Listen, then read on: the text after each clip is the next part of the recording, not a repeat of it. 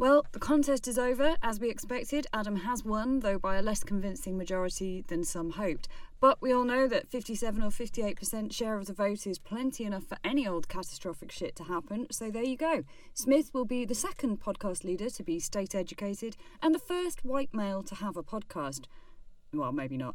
Anyway, we are now expecting Adam to make his inaugural speech, and yes, there's a cruddy old bin bag at the podium now, so off he goes. I wonder what his priorities will be. I am the people's choice. Well, you're not the people's choice, are you? The choice of our listeners, which is a self-selected group of idiots who don't know what's good for them. I'm going to deliver, and when I finish delivering, I will deliver some more. What specifically will you be delivering? Deliveries. Deliveries of what, though? Like Shropshire Farm Foods and stuff? No, I'm going to deliver for the British people up and down the land, from Buckinghamshire to Berkshire and beyond. I'll make Britain delivered to again, and I've appointed my best pals to do the deliveroonies with me. Please welcome my new co-host.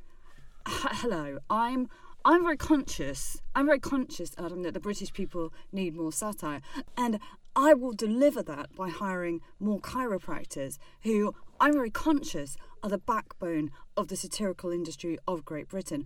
I'm very conscious, which doesn't sound at all like something someone who wasn't very conscious of anything would say. Excellent. Well, Shall we go and do some delivering? Let's deliver. Let's deliver.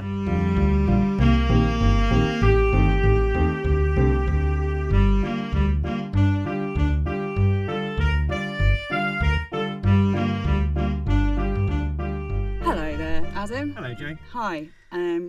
What are we going to deliver today? Well, first of all, we're going to deliver satirical realness. We're going to deliver satirical realness to our listeners. Yeah. So I don't really think they're idiots. It was just for the sake of the joke. Absolutely. So, and it's interesting because you're actually using an allegory there. So it sounds like you're criticising our listeners, but you're not. Yeah. I mean, 43 people can't be wrong, can they? No, because of allegory, you're criticising the Tory membership. Yes, that's what I was trying to do. That's right, yeah. So just a little example there of how satire can work. So you can say something that's politically inflammatory, but get away with it because it sounds like you're talking about something else. Allegory. So, allegory, yes. And we'll be talking more about that kind of thing, won't we, today? Will. So what is this increasingly allegorical podcast that people are listening to, Joe? It is Smith and Will talk about satire. Do you know, there was a girl in my first year undergraduate seminar group who I always remember used to always call it allegory. I thought it was kind of cute, but I used to think that when you exaggerated it was called hyperbole. Yeah. And in my mind, it was like a really good throw in baseball. Do you know, in an episode recently, and we had a joke about me being pedantic, and I said it's actually pronounced pedant. Well, over the summer, my Gen Z relative said that someone was being a pedant, and I was like, oh, what now? She's like, well, pedant, like pedantic. And because she'd like seen it written down, but perhaps not. I don't know why, growing up in the house she did for 21 years, she's never had cause to call anyone a pedant. But there you go. So I actually did get to genuinely tell somebody how to pronounce pedant. I think that's great. It's got a nice little it's a bit flouncy, isn't it? Yeah. There is such a pedant. Yeah, well, just for goodness sake, put it in the microwave. Microwave. Well, I think she would be very quick to reassure you there that she's not a ra, and so doesn't talk like that. No, I'm sure not. So we're back earlier than expected. Yes, because we're just going to have a talk about Liz Truss, aren't we? We are, yeah. We're going to deliver something different to what we promised, which I'm sure but extra to what we promised, because we will still deliver what we promised. Yes, so it's extra. Which is the chiropractors, right? That's correct. Yeah. ABCD Satirical Book Group. Yeah. So long-term listeners and people in the world will be aware of the fact that there's been a Tory leadership contest. Yeah. And that the two frontrunners were Rishi Sunak and Liz Truss. That's right. Yes, and we're going to talk about that, aren't we? So there's been like we've had a couple of these this year where something has happened, and there's been waves and waves and waves of satire in the last 3 days. Just compiling the notes for this episode, it made me realise how fast the sort of waves of satire have been happening. Isn't it? It's been a satire tsunami. So it all begins with the announcement that Liz Truss is going to be the new leader of the Tory party, and we've already alluded to it. But one of the first things that happened is the bin bag. The bin bag, yeah. So they were waiting for it to come, and they'd put a bin bag, hadn't they? Because I think rain was forecast. They were trying to keep the podium dry. But everybody was waiting for Liz Truss. It was just a bin bag. Yeah. So I think Caitlin Moran, she captured it quite well in her tweet. There's just a picture of the bin bag on the podium on BBC Breaking News, and the caption: Liz Truss appointed Prime Minister. It's just a screenshot straight off the BBC. And it obviously the visual gag is it looks like the Prime Minister is a visual bag. Tatty old bin bag, yeah. Yeah. The visual gag is she's a visual bag. Yeah. So that was off to a good start. Yes. Also, I feel like everyone's quite well trained in this game now because of all the resignations, the 48 hours of resignations. We've all seen variations of these memes already. What's the next one you've got on the screen there, Jo? So it's one of those vans that drives around with big screens on the side, and it's a picture of Rishi Sunak with the words "Didn't get the job. We've got jobs for everyone. Find the one that works for you." From the CV library. Yes. So that's very funny, isn't it? Yeah. But I mean, the thing is, like, the joke there is obviously that he didn't win, and he is not going to have like a named position in the new cabinet. But also, like, he doesn't need a job. He's really rich. Yeah. So yeah, I suppose there's a bit of a sting in the tail of that one, isn't there? There is. Yeah. What else happened? So there's lots of visual gags. I mean, an old friend of the podcast, Jim Will Draw It For You, produced a picture. So in a very early episode we talked about an image that he'd drawn of George Osborne and David Cameron gagged and Trust the Manner of a Game. Yeah. He returned with a picture of, and I'll have to explain this one to you, Jo. So in the picture, Liz Truss is about Star Wars or something. Liz Truss is Darth Vader kneeling down to the Sith Lord Emperor Palpatine, who is Darth Sidious is his Sith name, who is Margaret Thatcher. So for Star Wars fans, the analogy is she's kneeling down to the sort of spirit of darkness itself, evil, which is Margaret Thatcher. The way she is in the picture, she also looks like she's sitting on the toilet doing a poo, doesn't she? But I guess that's not intentional. Yeah, she also looks quite a lot like Theresa May in that picture, but I think I don't think that's intentional. But it's a very good picture anyway, I'm sure. Yeah. So and if you like the star things, then you probably get another level of humour from it. For Star Wars fans, it's an easy analogy, a easy shorthand. So she is. So the suggestion is that she is, and it's been made many times, that she's basically she worships the spirit of Margaret Thatcher. Well, I think it's not so much even a suggestion, is it? I think she's literally said that's who she admires and that's who she wants to be, isn't it? Yeah. What do you think about Liz Truss? It's hard to say because she seems pretty. Well, like we've mentioned before, simultaneously quite. She seems pretty. Well, I'm not gonna. Shag, marry, avoid. Liz Truss, Margaret Thatcher, or Theresa May. I'm not actually going to do that. So no, I don't think you should. Yeah, no, she's pretty. She seems simultaneously quite bland, quite like she will just attach herself to anything that will make her popular. Like her history is one of flip flopping all over the place, isn't it? But also comes out with completely insane things, completely daft things, really daft things that she says. So it's hard to tell. I mean, she seems to be a continuity leader, doesn't she? Like definitely. I think she made that really explicit, didn't she, when she began her speech by talking about how she wanted to give her thanks to Boris Johnson and how he'd got Brexit done and done the vaccine rollout. But she was a Remainer, wasn't she?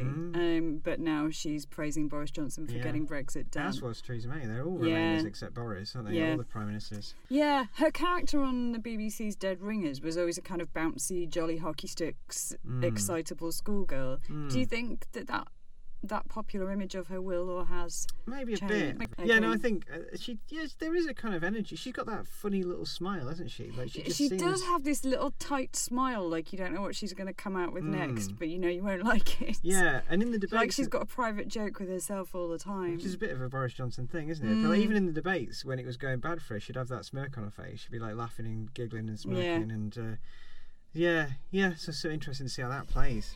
Another thing that happened, which was really rather endearing, was Liz Truss's Twitter handle is @TrussLiz.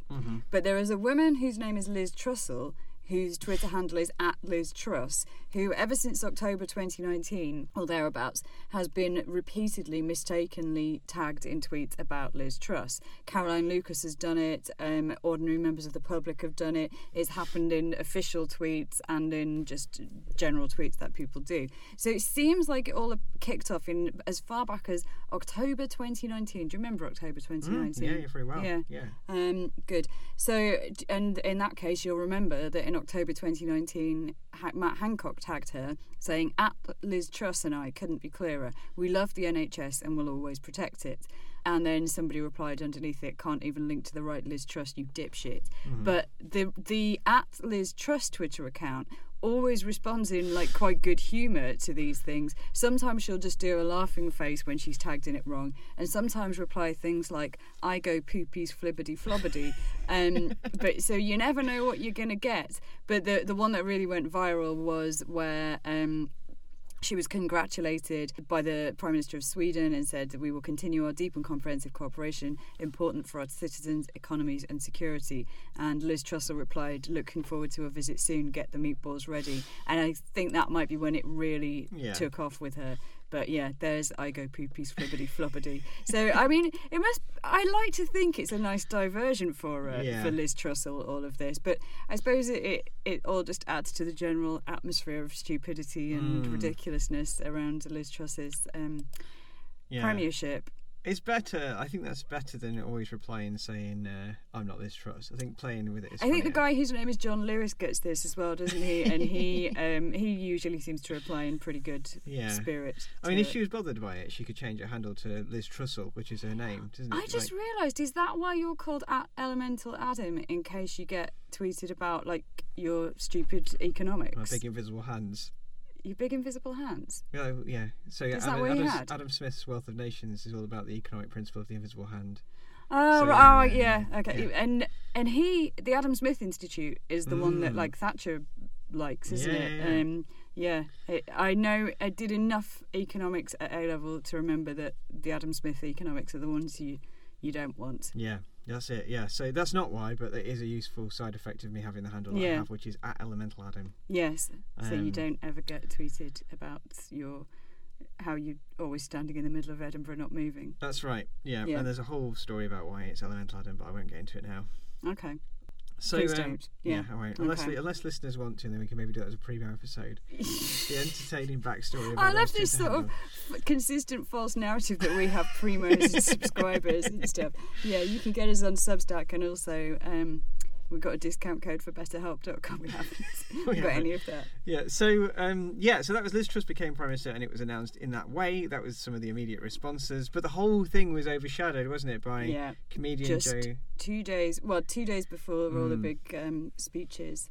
Joe Lycett was on Sunday with Laura Koonsberg, wasn't he? Yeah, which is a new programme, a new Sunday, which I assume is the replacement of the Andrew Marr show, because he's gone to somewhere else, hasn't he? He's moved to... I don't know. Is it on the Times TV channel, I think, or something? Okay. Or it's not GB News, but it's something like that. Right. Talk TV, I think he's gone to. So yeah, so they've replaced his show with Laura Koonsberg's show, and Joe Lycett appeared on it, and was described by some as a genius, by others as a troll.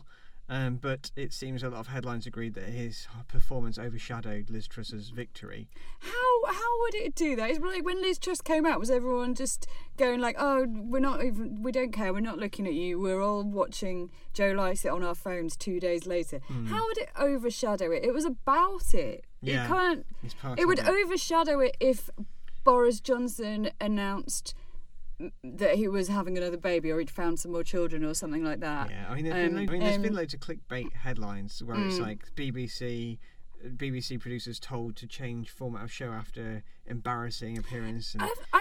I thought that it wasn't like, it was funny. I enjoyed it. I didn't think it was quite as big of a deal, or either as offensive or as hilarious as necessarily it was. I like.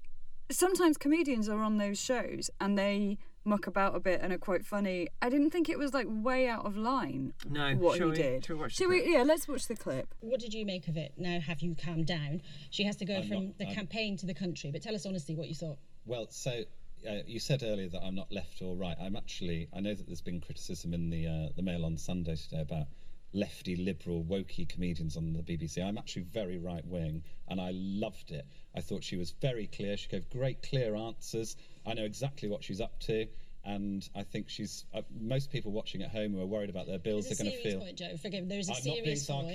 She said that there was a big package of help coming this week for people to help pay their bills. She was very clear what she said, and I think... You know exactly what's going to happen. I think you're reassured. I'm reassured. Are you reassured? Well, Emily Thornberry, you're smirking over there. So that was an interesting thing to do, wasn't it? Yeah, I mean, watching it back now a few days later, it is hard to see how this caught on quite as big as it did. But yeah, he said, I think it's a combination. I think a big part of it is that, well, like you say, it's a new show. I think Laura Koonsberg is visibly quite irritated by it, whilst Emily Thornberry is quite enjoying it. And I think that is kind of part of it. It's the awkwardness, isn't it? Yeah. And that I said it's not unusual for comedians to go on for like a sort of a lighter element in what's being talked about, or that they have they bring something different to the table than political commentators. But I also think you could hear and see in his face that he's quite angry. Yeah. Like it isn't just that he's being silly or cracking jokes or whatever. He's cross. Yeah. Do you know what it made me think of? Yes, I do. It made you think about the 18th century, didn't it? And changes to publication law at the end of the 17th century that meant the repercussions of being accused of libel, slander or treason were suddenly much more severe, even fatal. People don't like it when am I right? Read the script out. Yes, well, I was doing right. it satirically. It made me think of the long 18th century. And when you started thinking about the 18th century, some people wouldn't appreciate that, but I'm very right-wing and I loved it. Yes, very good. No, it made me think of the 18th century, because what he says, if you like, literally what he says is, I'm actually very right-wing. I'm very reassured by this truss and I support her ideas. On paper, that's an endorsement. Obviously, it seems obvious to say. We all know that it isn't true. But we all know it's ironic, and we've got various context cues to let us know that he doesn't mean it.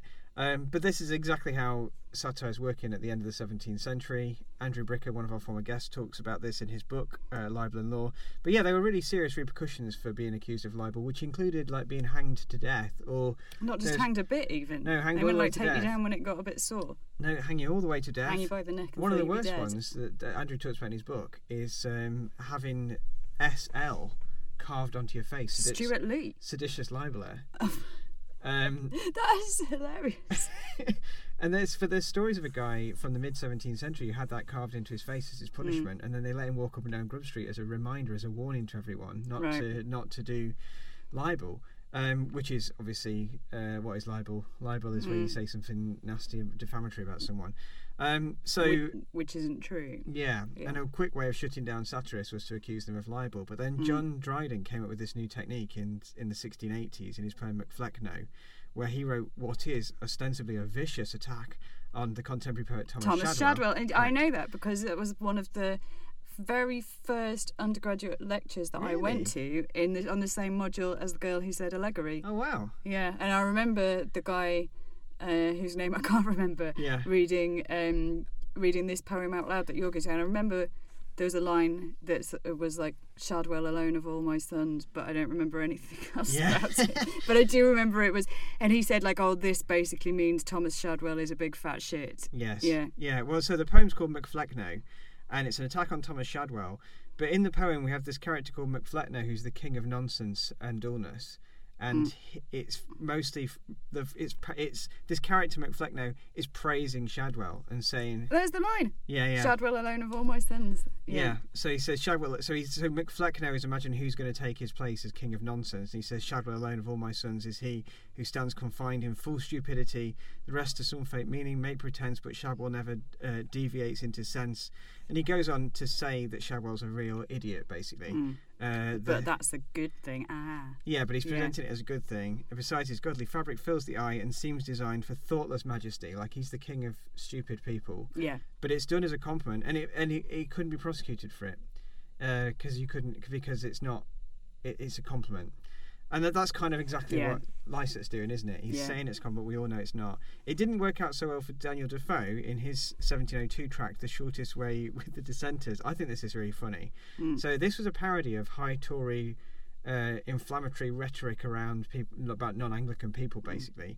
So he wrote a pamphlet in this style and really doubles down on the rhetoric. And I've got some very brief quotes here. He says, "Alas, the Church of England, what with Popery on one hand and schismatics on the other, how has she, Church of England, been crucified between two thieves. Now let us crucify the thieves. Let her foundations be established upon the destruction of her enemies. The doors of mercy being always open to the returning part of the deluded people. Let the obstinate be ruled with the rod of iron. And may God Almighty put it into the hearts of the friends of truth to lift up a standard against pride and Antichrist. The posterity of the son. We do it together. The posterity of the sons of error may be rooted out from the face of this land forever. Unfortunately, people didn't realise that it was a parody and thought he'd gone completely crazy. And a year later, he had to print an apology where he explained that what he was trying to do was to make other people's thoughts speak in his own words and make those people recognise the absurd and offensive language that he was using as being theirs. So he wanted the frothing at the mouth high Tories to read this and be like, oh my God, that's what we sound like. But instead, that's not how it works, is it? No. Yeah. But instead everyone thought, oh my goodness, Daniel Defoe's gone crazy. And he actually, he was described at the time by his defenders as being a too good impersonator. Right. So it can go wrong, this irony business. Well, I mean, and I think what's different though is Joe Lycett wasn't impersonating or pretending to be anything or satirising the language or adopting the language of the right wing. He says it in such a bold way and in a way that you aren't for one moment supposed to be taken in. I'm very right wing and I loved it. Like obviously because it's happening in the moment and he wouldn't be allowed to go off on one and do a big like character based skit like, hello, my name is Ian Tory and all the rest of it. But he's doing it in such a flat way. Like you couldn't accuse him of being a too good impersonator in that moment. But it still makes the point, doesn't it? Maybe even more efficiently and economically. Like a very right-wing person would, of course, love this. Yeah, yeah. So what did people go on and do with that? Well, the bit where he says, I'm actually very right-wing, became a meme all on its own, didn't it? The screenshot of him saying it and with the caption, I'm actually very right-wing. And I loved it. Yeah. And I love it. Yeah, that's it. I'm right-wing and I love it. That was the line. So what were some of the things that people... One of the captions that I saw was, try and halloumi. Buying something from Marks and Spencer's. I'm really right-wing and I love it. That's how it works, isn't it? Yeah. So ordering sparkling water instead of still, I'm really right-wing or I love it. And I love it, yeah. When ASOS sent an email saying Barber jackets were coming back, I'm very right-wing and I love thought that was that's one of my favourite ones. I wasn't sure what ASOS was.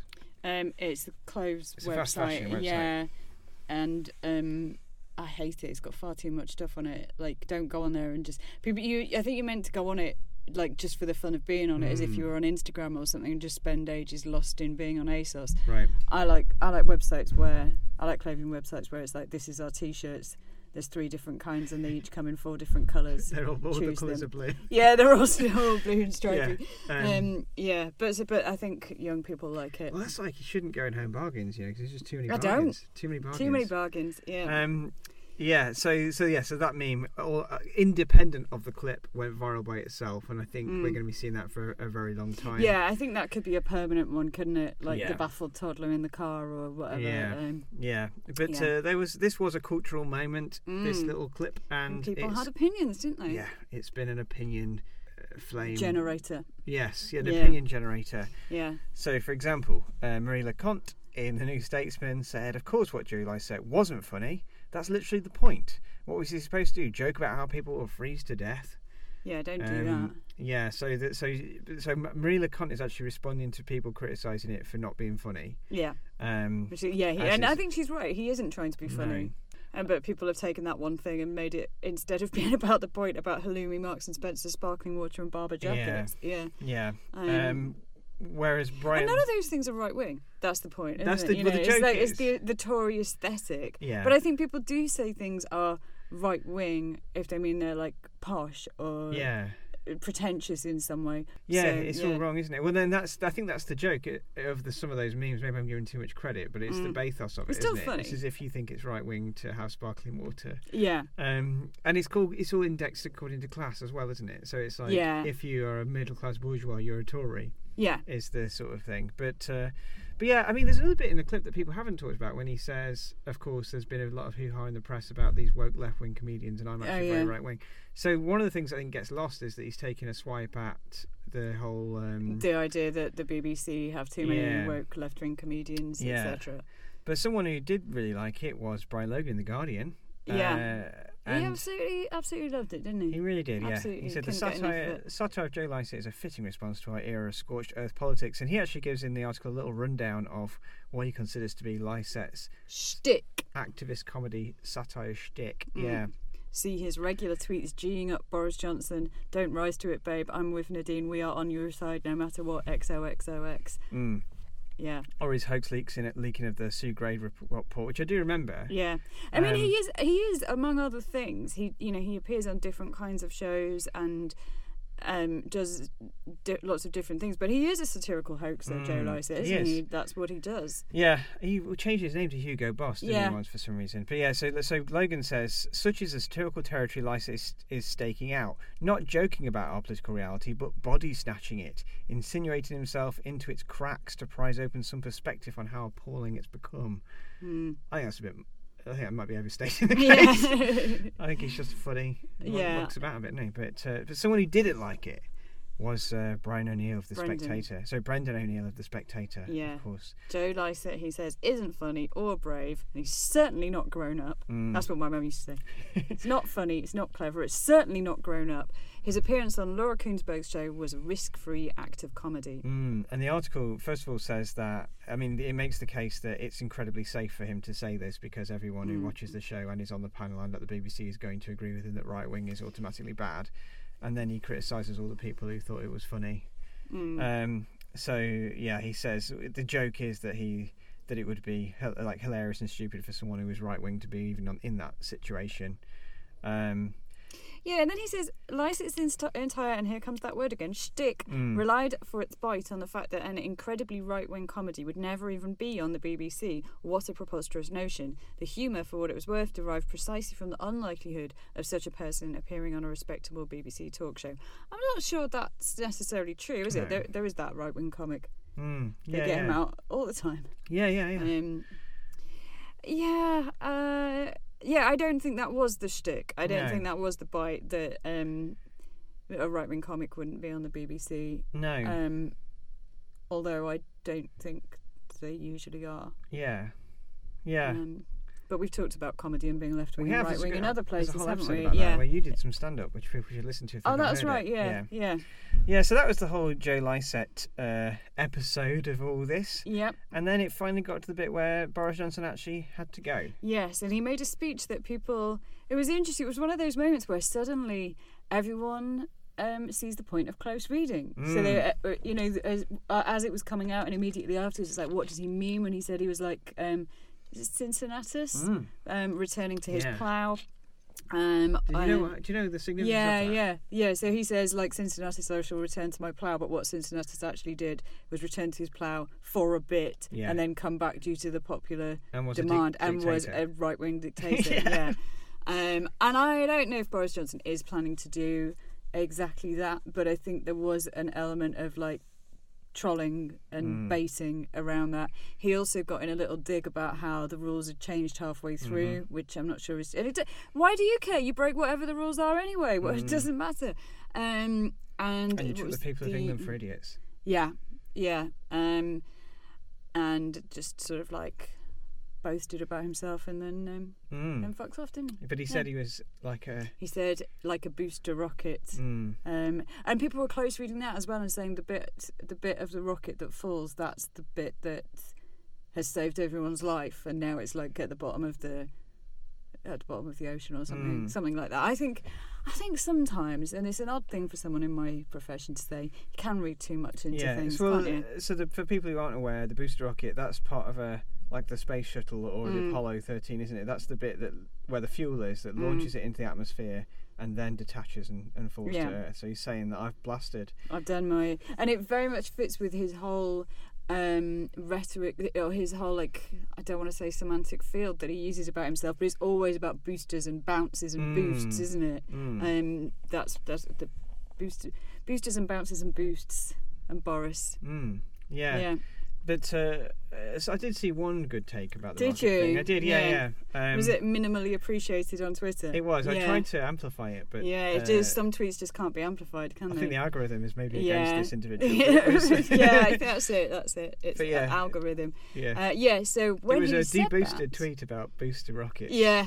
When he said that about the booster rocket, I was reminded of Oscar Wilde's short story, The Remarkable Rocket. Have you ever read or heard of that before? And not prior to this tweet, I hadn't, no. Yeah, so, well, the Remarkable Rocket is like a vain, arrogant, annoying rocket who's going to be in a fireworks display for the marriage of the king and queen, and he's like pompous and aristocratic and always and incredibly boastful, and then he sort of makes himself cry to prove how sensitive he is to all the other rockets, and then he gets so wet and damp that he can't be let off as part of the big firework display, and he's left sort of there rejected and on his own, but he's still telling himself that he's the best. So the page walks past him and sees the rocket like spare and discarded lying on the grass and says, "What a bad rocket." And the rocket thinks to himself, bad rocket, impossible, grand rocket, that is what the man said. Bad and grand sound very much the same. Indeed, they often are the same. And he fell into the mud. And then he sort of is in this dank pond and he talks to some frogs and toads and things. And then he just ignites all by himself. A small boy comes along and sets him off, and he fires off into the sky, and that's the end of the Remarkable Rocket. But yeah, this arrogant, haughty he fires off in the sky in the middle of the day, doesn't he? So no one gets to see him. But yes, I remember that. Yeah, so this arrogant, haughty twat of a rocket, who is the only one who thinks anything good about himself. And that kind of popped into my mind, and I was looking back at that story. So there's the bit I just quoted, and then a bit where a frog is saying, well, I might be impressed by you if you did like something useful. If you could, he actually says, if you could, for example, pull a plough, then that would be good. But I don't see the point of you. There isn't any value in you. My good creature, cried the rocket in a very horsey tone of voice, I see that you belong to the lower orders. A person of my position is never useful. We have certain accomplishments, and that is more than sufficient. I have no sympathy myself with industry of any kind, least of all with such industries as you seem to recommend. Indeed, I have always been of the opinion that hard work is simply the refuge of people who have nothing whatever to do. So I don't think Boris Johnson meant to allude to Oscar Wilde's short story, but that's what it made me think of. I thought the frog was going to say something like, "You never do anything useful, like get Brexit done." Yeah. No, that's. I think that's a wonderful analogy, and it deserves a lot more attention. Yeah. One of the other things of Boris's goodbye speech is that someone overlaid the BBC footage of him leaving after the speech, and it's it's an aerial shot. I don't know if it's a drone shot or a crane shot, but it's down, looking in as he gets in the car, and the car slowly drives away as the sun is still coming up over the block, and it goes off into the sunset. And someone overlaid it with the sad music from EastEnders they play whenever a character leaves.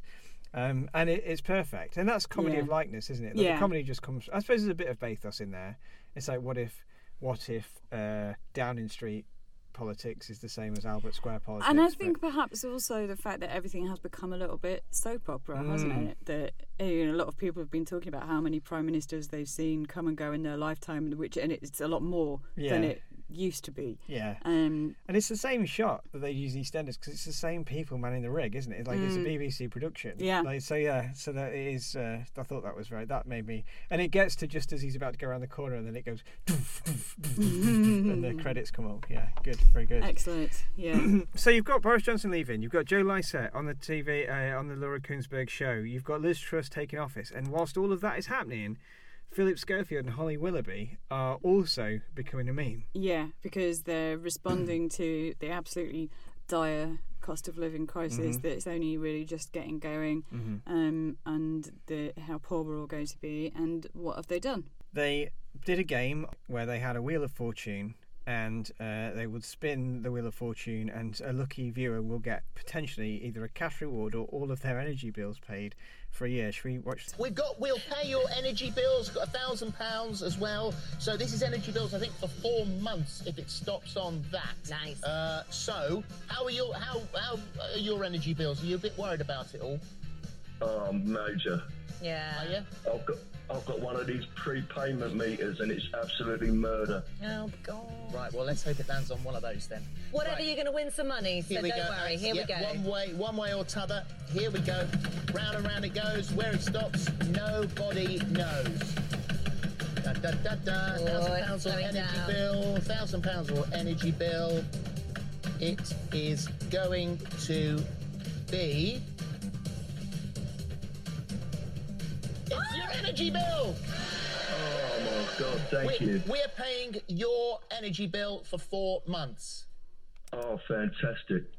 No worries. Oh, what a relief. Thank you very much. So that went... It's the way that he talks to the guy and he's like, yeah, I'm really worried, it's absolute murder, yeah. But the jazzy game show music's playing all the time in the background. It's almost like awful. Yeah, it is. That's pretty horrible. And yeah, people were tweeting saying that things have turned very Black Mirror. It's like a dystopian future. It's also like a Mitchell and Webb sketch, isn't it? I mean, that is... Yeah. It's grotesque. And it also makes things like Running Man as well, where how to go and fight the gladiators and suffer their bad puns. Yeah, yeah. And of course, some people did put the two things together. Yeah. So you had the caption, Philip Schofield talking about that wheel, with Joe Lycett saying, I'm actually very right-wing and I love it. Yeah.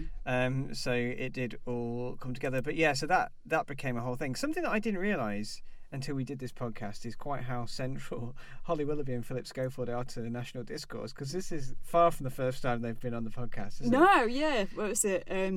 The Daily Mail thing about I just don't understand it. Holly whined. Yeah.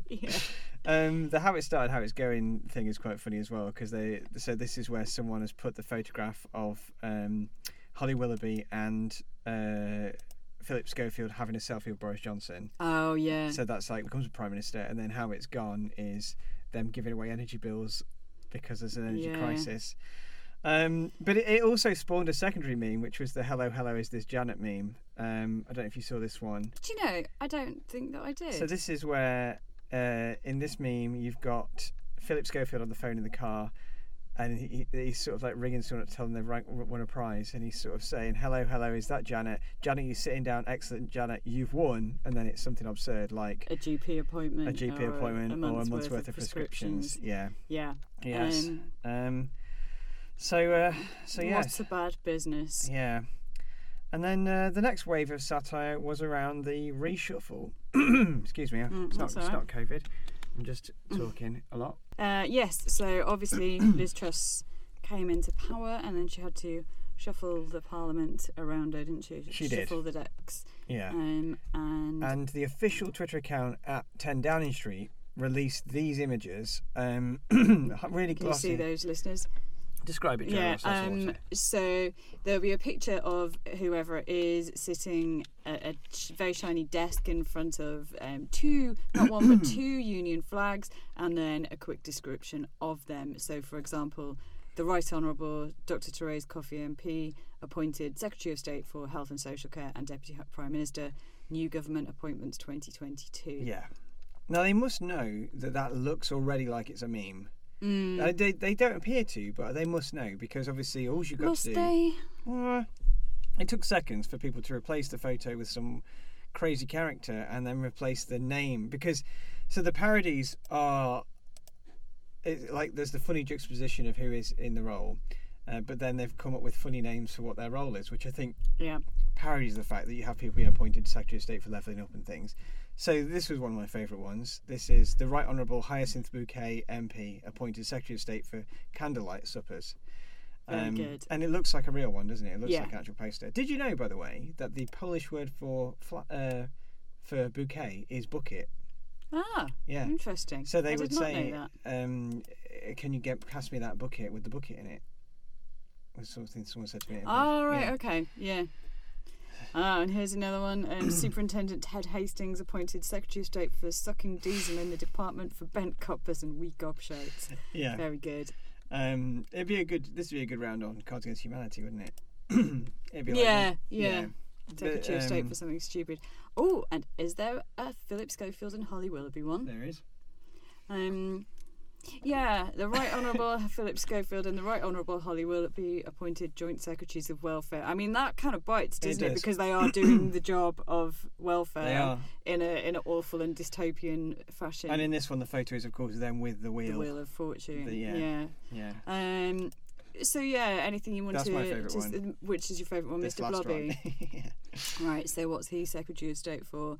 Mr. Blobby appointed Secretary of State for Delicate Chinaware. Yeah. Very good. That's good. And he sat there with his arms over his lap. It's very, very good. Is that good satire?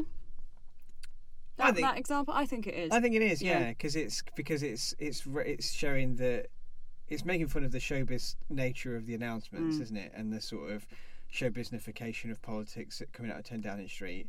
It's showing how misjudged the 10 Downing Street PR is, and also it's mocking the absurd positions that they've come up with. So I think and I suppose that kind of intersects a little bit with a more distasteful aspect of the discourse, which is like, God knows I don't like Therese Coffey, but there was a lot of like, how can she be Secretary of State for Health? She's overweight, and that led to tweets just generally sort of criticising her appearance and saying she's disgusting. And I mean, she has a voting history of voting against things you would probably hope a Secretary of State for Health wouldn't. Like, she's not in favour of smoking bans and so on. And there's a picture of her doing the rounds with like, I think it's a glass of champagne, but it's all down her t-shirt, and she's smoking a big cigar and looking a bit dishevelled. Nice. So there was kind of mockery of the appointments in that way, and I guess, how would you account for that in the language of satire? Like that, it's not satire, is it? It's just kind of savagery, ribaldry. Yeah. Interestingly, I would say that that would class as satire before the 17th century, when satire was just savage insults. Yeah.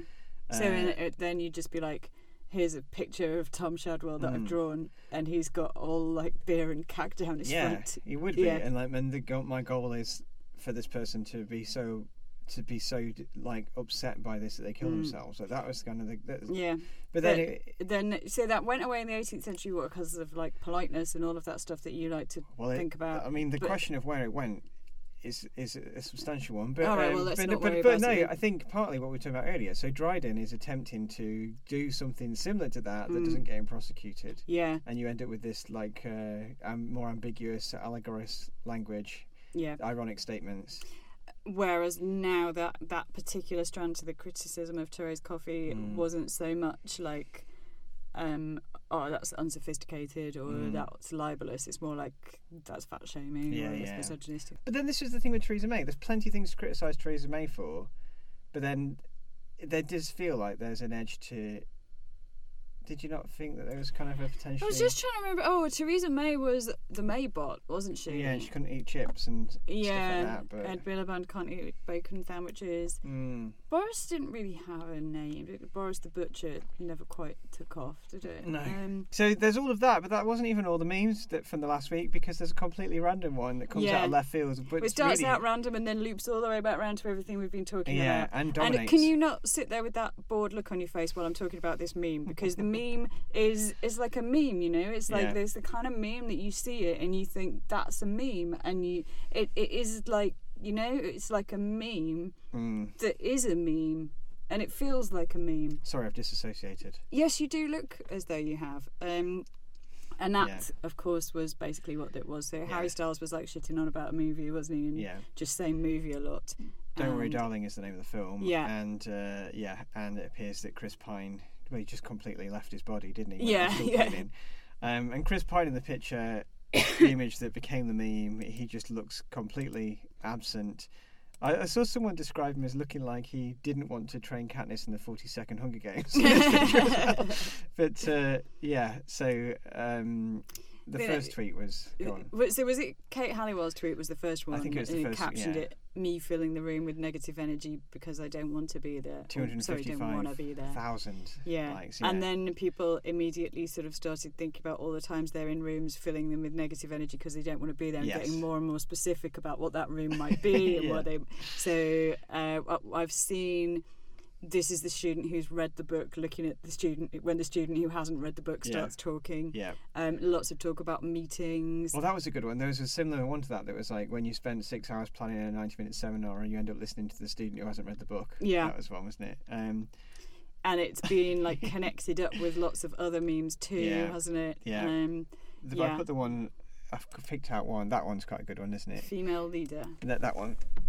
Oh, yeah, so this one by Kirsty Sedgman has his face with the caption, "It looks like our panel is running a little bit over. Is everyone happy to carry on into lunch?" Yeah, classic conference line, isn't it? Yeah. Yeah, and I think there's a lot of lines you could have from a conference there, haven't you?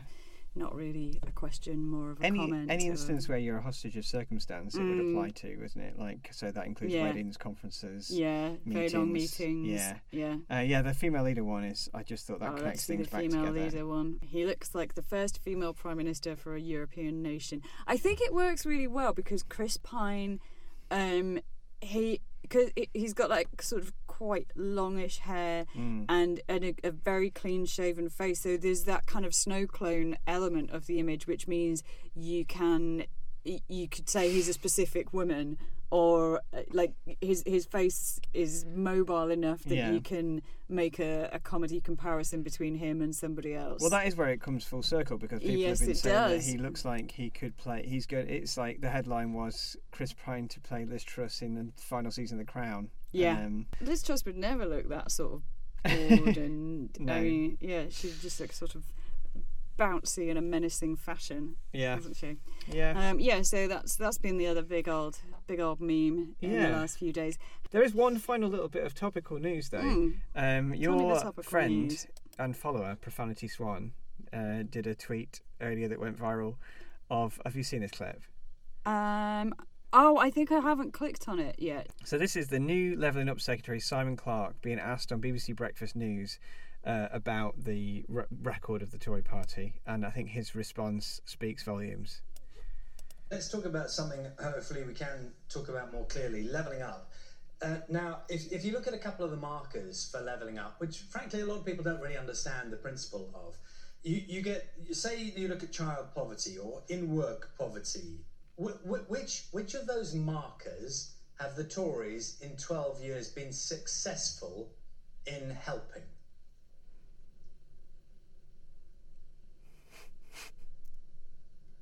Okay, I'm sorry, maybe you didn't hear that question. I'll repeat it again. Wow. I mean, just to be clear, Ed, I think that Profanity Swan accidentally followed me back when I followed him the other day. I think it's probably like one of those things where someone follows you and you hit follow back like almost as a reflex. I don't think he probably meant to follow me back, and I wouldn't count him as my friend, although I'd love to be his friend. I think he followed us because he must have heard your throwaway impression of him last week. Yeah. So that was my favourite thing that he does, which is sort of satire but surreal, is when he does Jeremy Corbyn on that podcast. There's a very good like long running surreal joke about Jeremy Corbyn. Yeah, that is the podcast Atletico Mints, which if you've not listened, you should listen to. Mints, So so that's just thought it was a nice little way to end it, wasn't it? Yeah. That he's got no response to that question. Isn't Charlie orange? Sorry, I'm face shaming Charlie from BBC Breakfast, but he has got a very orange face. Yeah. So that all happened in a very short space of time, didn't it? So, what if you had to conclude anything about the last few days? What would it be? Yeah, I mean, I think everyone is very literate and adept now at producing this kind of satire, this kind of popular satire. Like and I think everyone's got well trained during the pandemic years. With the messages. The way the posters come out and the way they're structured, just the way that everything produced by Downing Street seems to be very memeable. But also, I don't know how. Do you think people really cut their teeth on not stay home? What was it? Stay careful. You know, the one that really went crazy after stay at home. Stay alert. Stay alert. I think it is that. Yeah. So there's all of that, and also I think things are. I mean, it's interesting that I know they were kidding, but Mock the Week said they had to end because the news was getting too crazy. I mean, with the energy crisis stuff, with ITV putting that Wheel of Fortune on there, with the kinds of things that people are saying, it's ripe fodder for. And we're laughing now, but we won't be laughing when me and you will be in this booth all the time because it gets horribly warm, doesn't it? So yeah, do you have any final thoughts? Good luck to Liz Truss. Good luck to us all. Yeah. We're gonna may the odds be ever in your favour. That's right. Yeah. As Chris Pine told Katniss Everdeen. Yeah. Yeah. So that's been fun, hasn't it? It's just a quick little episode that we've put together really hastily so that it remains topical. But we'll resume normal service immediately. And we've got an episode coming soon. Yeah, we might have a special guest joining us to talk about the books. Yeah, very famous. I do hope so, and like a genuinely famous person. Yeah, and we'll talk about book talk and satire and the irony. youth and all that. Yeah, so keep an eye out for that coming soon. Stay safe, everyone. You don't need to stay safe now, do we? Okay.